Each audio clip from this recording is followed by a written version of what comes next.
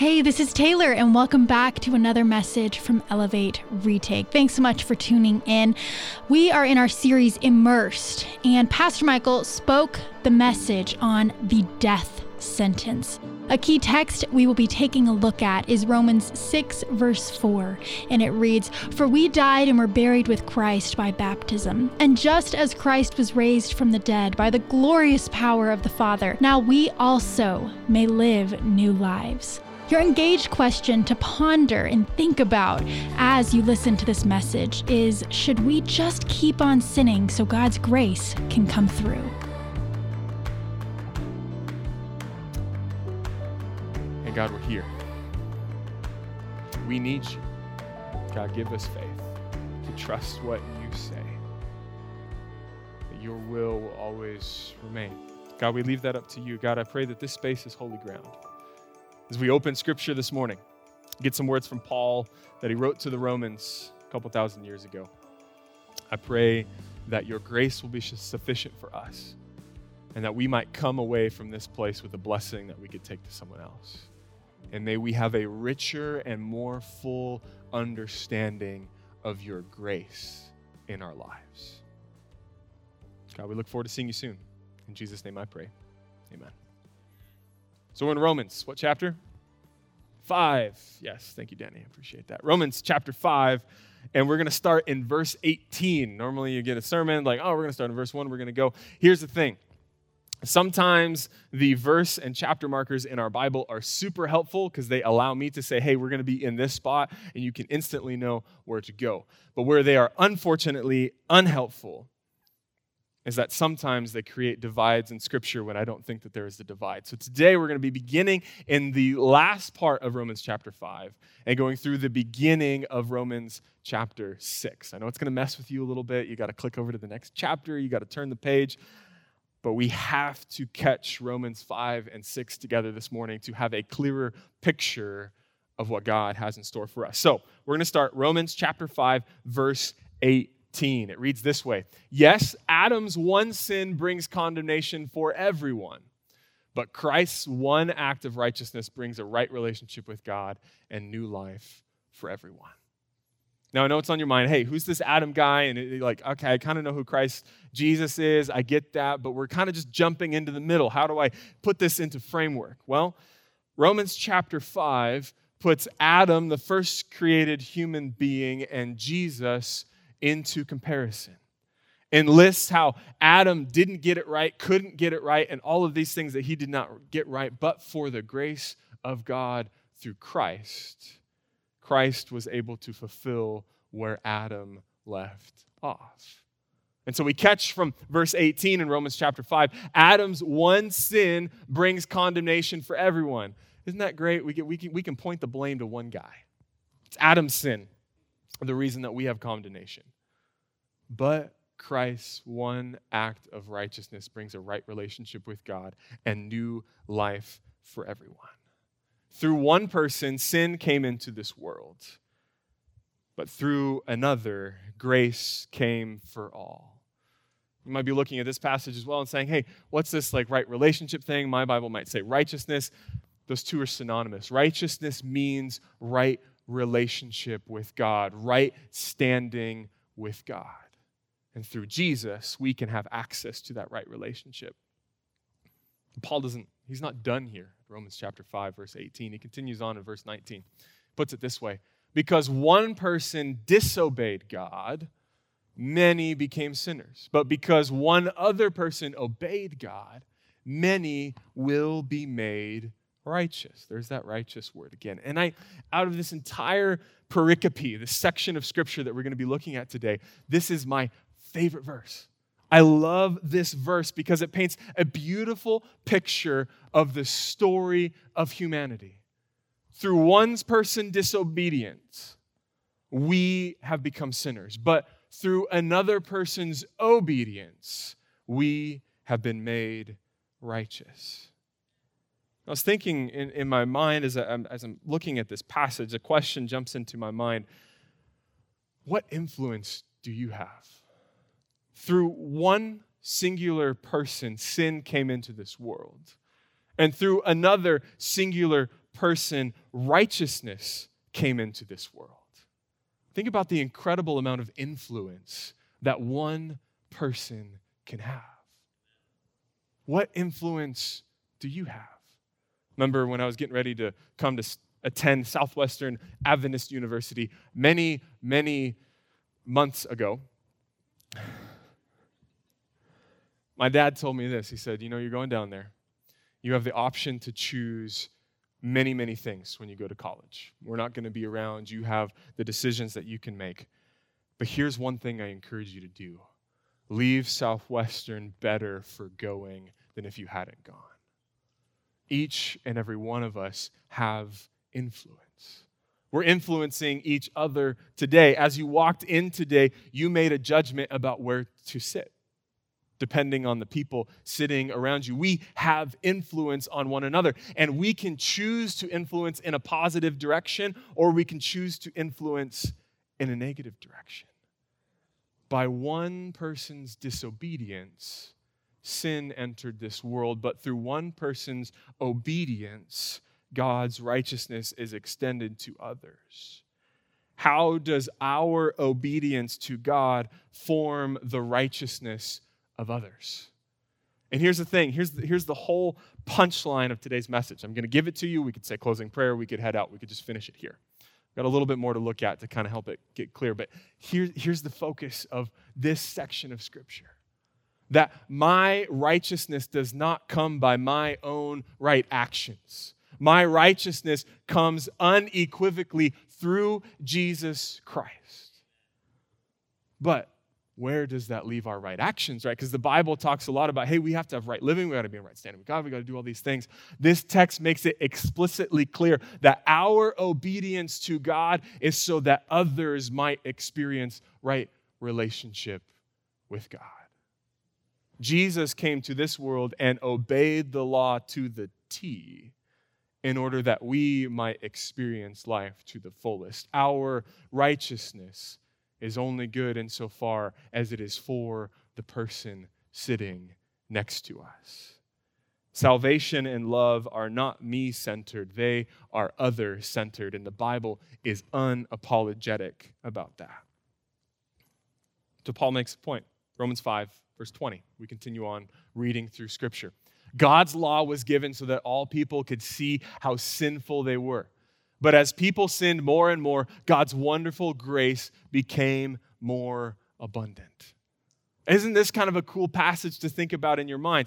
God gave his law, the set of writings that is attributed to Moses. The Ten Commandments are included in that. There's a list of things to do and things to not do. That was given so that people could become aware of their sinfulness. And Paul, the author of Romans, points out that as people became aware of their sinfulness, they became even more aware of the wonderful grace that comes from God. The more aware we are of our sin, the more aware that we become of God's grace. I think about it this way. If anybody has been car shopping recently, or maybe you've searched for something online, all of a sudden you start to see the particular car that you've been looking for. All of a sudden, everybody drives it. For us, we purchased a Ford Explorer a couple months ago. As we were looking and researching, all of a sudden there was Ford Explorers all over the roads. Maybe you've done a Google search, a very simple, you're maybe looking into a particular product, you wanted to use that. All of a sudden, ads for that product just keep coming left and right, left and right. You're like, I don't even remember searching for that. As we become more aware of our sin, we become more aware of God's grace. And it leads to the logical idea that maybe, just maybe, where sin abounds more, grace abounds more, so it doesn't matter how much we sin, because in fact, the more we sin, the more grace that we can see. We have to think about that this morning. Paul continues on, Romans 5, verse 21. So just as sin ruled over all people and brought them to death, now God's wonderful grace rules instead. Isn't that amazing?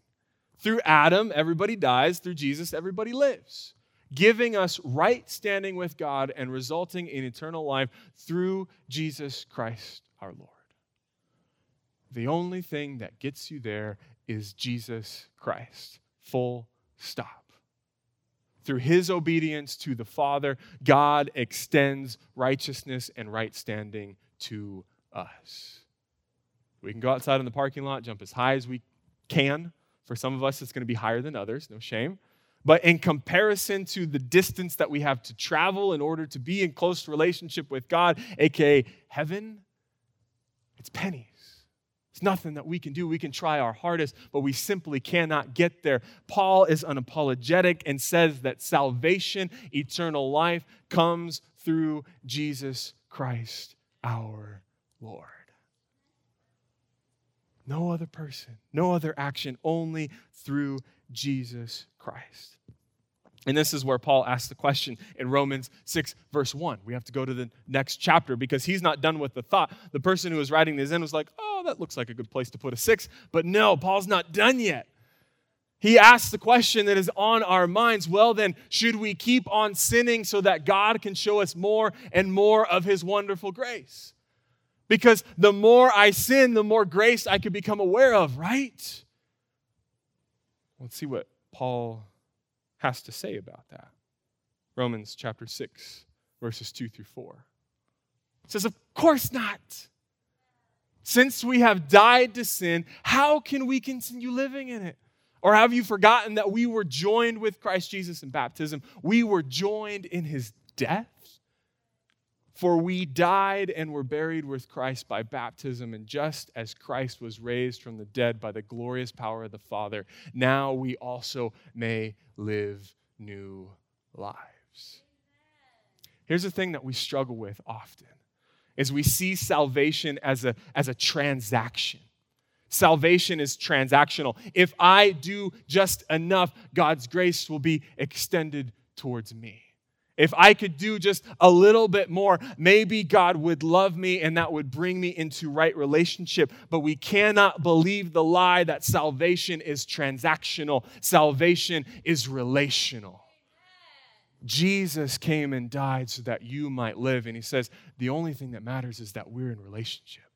We've got to be in relationship with one another. We'll take care of everything else. When we're in relationship with one another, you're in right standing with me. We're walking together. It does not matter what happens around you. You and I were together. And in this series, we've been talking about baptism. We're calling it immerse, talking about this immersion in water and relating it to being raised to walk in a new life, or maybe being raised in new lives. This is the section of Scripture where we pull that from. Baptism as immersion, get this, is laying your life in the hands of someone else in a hostile environment. From this passage, we perceive that sin leads to death, and we know that sin permeates this world as it is. This world is hostile to our health. This world does not have anything to offer to us that can help us be better. That's only the good things come from God. And regularly within this faith context, we fill a tank back there with water. People are submerged and immersed in water and raised to walk in a new life. If you think about it, for those of you that have been baptized here, or maybe baptized somewhere else, you are literally laying your life in the hands of somebody else and trusting them to bring you back up out of the water. Because I don't know about you, but my lungs are allergic to water. Like, they take in oxygen very well, but water, it doesn't work too well, right?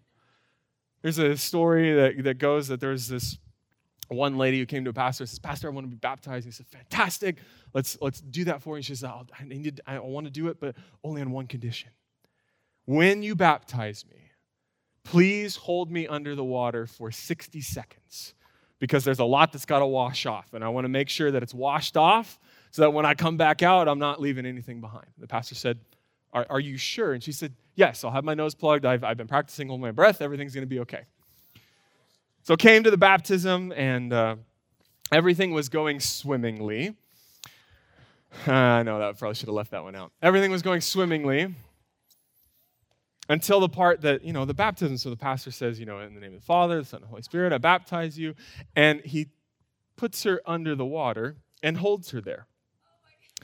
But the thing he had neglected to tell everybody else was that he was going to hold her there. So she's under the water. 1, 1,000, 2, 1,000, 3, 1,000. People are starting to get, he's going to bring it back out because normally it's like, back out. And afterwards, we brought it back up. Everything's fine. Everybody's like, oh, okay, we're good to go. But when you're baptized in water, you're laying your life into somebody else's hands, trusting that they will raise you back up. Immersion in a new way to live is trusting in the power of Jesus in the hostile environment, that laying your life in his hands, he will bring you back up to new life. He promises and he's faithful. The SDA Bible Commentary puts it this way, page 537, volume 6. The union of the Christian believer with his divine Savior is, of course, of higher order than this. It implies a relationship of such love and implicit trust that the believer is actually changed into the same likeness of goodness and mercy as his Redeemer. Baptism is not a public proclamation of a spiritual relationship with Christ. Baptism is a public proclamation of a spiritual relationship with Christ. Hear me right. Baptism represents the joining of the life of the believer in such close union with the life of Christ that the two become, as it were, one spiritual unity. Being immersed in a new way to be human is laying your life in Jesus Christ and being raised back up in him again. Paul is not done with us. He's got to continue a little bit farther. Romans chapter 6, verses 5 through 6 put it this way. Since we've been united with him in his death, we will also be raised to a life as he was. We know that our own sinful selves were crucified with Christ so that sin might lose its power in our lives. We are no longer slaves to sin. Should we just keep on sinning so that grace can abound? May it never be. Paul makes it clear we are no longer slaves because we've placed our lives in the hands of Jesus and he now has become our master. Sin has no hold on us. By the power of Jesus, we can choose a different path. Continues on in verse 7 of chapter 6. For when we died with Christ, we were set free from the power of sin. And since we died with Christ, we know we also will live in him. Sin has no power over us. Death has no power over us. Dying with Christ, we have the power to live. Salvation is so much more than simply not doing sins. So much more. It's not just the removal of the bad, it's the infusion of the good. It's living your best life as God intended, not by your own actions, but what Christ has already done. The right standing life lives from the power of God, not for the power of God. We are saved so that we might live lives in obedience to lives. We do not obey in order to be saved. Our obedience stems from salvation that's already been extended to us by the grace of Jesus Christ. Amen. Through one man, disobedience and sin came into this world. Through another man, obedience and right standing came to this world. We live obedience from salvation, not for salvation. And here's Paul's appeal and confidence as we finish up our time together this morning. Romans chapter 6, verses 9 through 10. We are sure of this. Paul says, we are sure. No ifs, ands, or buts about it. We are sure of this because Christ was raised from the dead and he will never die again. Death no longer has any power over him. When he died once to break the power of sin, but now that he lives for the glory of God. What are you living for? For Jesus, his life was lived for the glory of God. As you're processing this, being raised to walk in a new life, from death to resurrection to life, to whom are you giving glory? Are you living so that God may be glorified? Or maybe so that yourself could be glorified? Maybe it's ambition, fame, climbing the ladder, or maybe some other distraction that takes you off of the glory of God. Our lives are meant to be lived in glory of who God is. And the only way that we can do that is recognizing that we are saved. Full stop. There's nothing that we can do to earn that. There's nothing that we can do to possibly make that meter tick a little bit higher. From that salvation, we are propelled to walk in a new life and in obedience to who God is. And that obedience then elicits a response in somebody else. My obedience is not about my salvation. My obedience is so that the people sitting to my left and my right, in front and behind me, can see a picture of the living God in me. And the only way that's possible is through the power of God. Paul finishes this way, Romans chapter 6, verse 11. Unequivocally, without apology. So you also, in the same way that we have confidence that Jesus died once and will never die again, so also should you consider yourselves to be dead to the power of sin and alive to God through Christ Jesus. So this is where we finish today. Baptism is being raised to walk in a new life. It's immersion in a new way to be human. Baptism for Paul is the marker of an internal change. It doesn't start with the tank. Your new life starts in symbolically that way, but it's a marker of what God is already doing in your life. That change for us is recognizing that we're dead to the power of sin. Sin no longer has a hold of us. It's no longer, I should probably stop doing this. I should probably stop doing that. It's saying, that's no longer got a hold on me. God has a new way for me to be human and a new way for me to live. I don't have to worry about what comes my way because I know Christ holds the keys to the grave and holds the power over sin and darkness. So here's the appeal for you this morning. You today can be raised to walk in a new life. I'm going to give you the opportunity to respond. We're going to keep asking through the series and throughout the rest of this calendar year. We've got a baptism Sabbath coming up on May 1, and I hope you will join me in prayer for those in our community who need to make that public recognition of that symbolism, laying their lives down and being raised to new life. So put a code up on the screen. If you want to respond to and connect and send a message to our lead team saying, hey, I want to be baptized, go ahead and scan the code on the screen. You can just kind of angle it and go, where you don't have to make a spectacle of it. But here's the thing, how I would invite you to respond this morning. If this is you, maybe you want to say, I'm dead to the power of sin and I am alive to Jesus Christ. Maybe it's your desire to obey from salvation instead of for salvation. And maybe this morning it's you would like to be baptized or rebaptized in the very near future. We want to make that possible for you today. You can be raised to walk in new life. Jesus did for you what you could not do.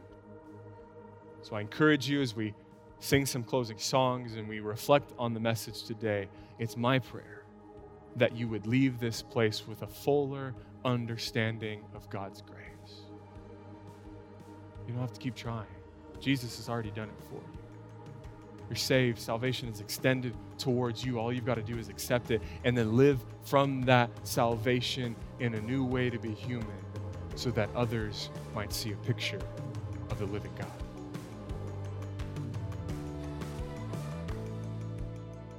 What are you living for? It's so amazing that we can be dead to the power of sin and alive in God through Christ Jesus. What I loved about this message is the idea that we can choose to obey God and lead others to the path of righteousness. It just reminds us how huge our influence can be on others. And it's important to remind ourselves of that. It was a great reminder for me. I hope that you enjoyed this message as much as I did, and I invite you to listen in and tune in later this week where another message of Elevate Retake will come out where I get to sit down with Pastor Michael and Zoya, and we get to rehash this and kind of look a little deeper into it. I'm really excited for it. Tune into that later this week. Thank you so much for listening and have a blessed week.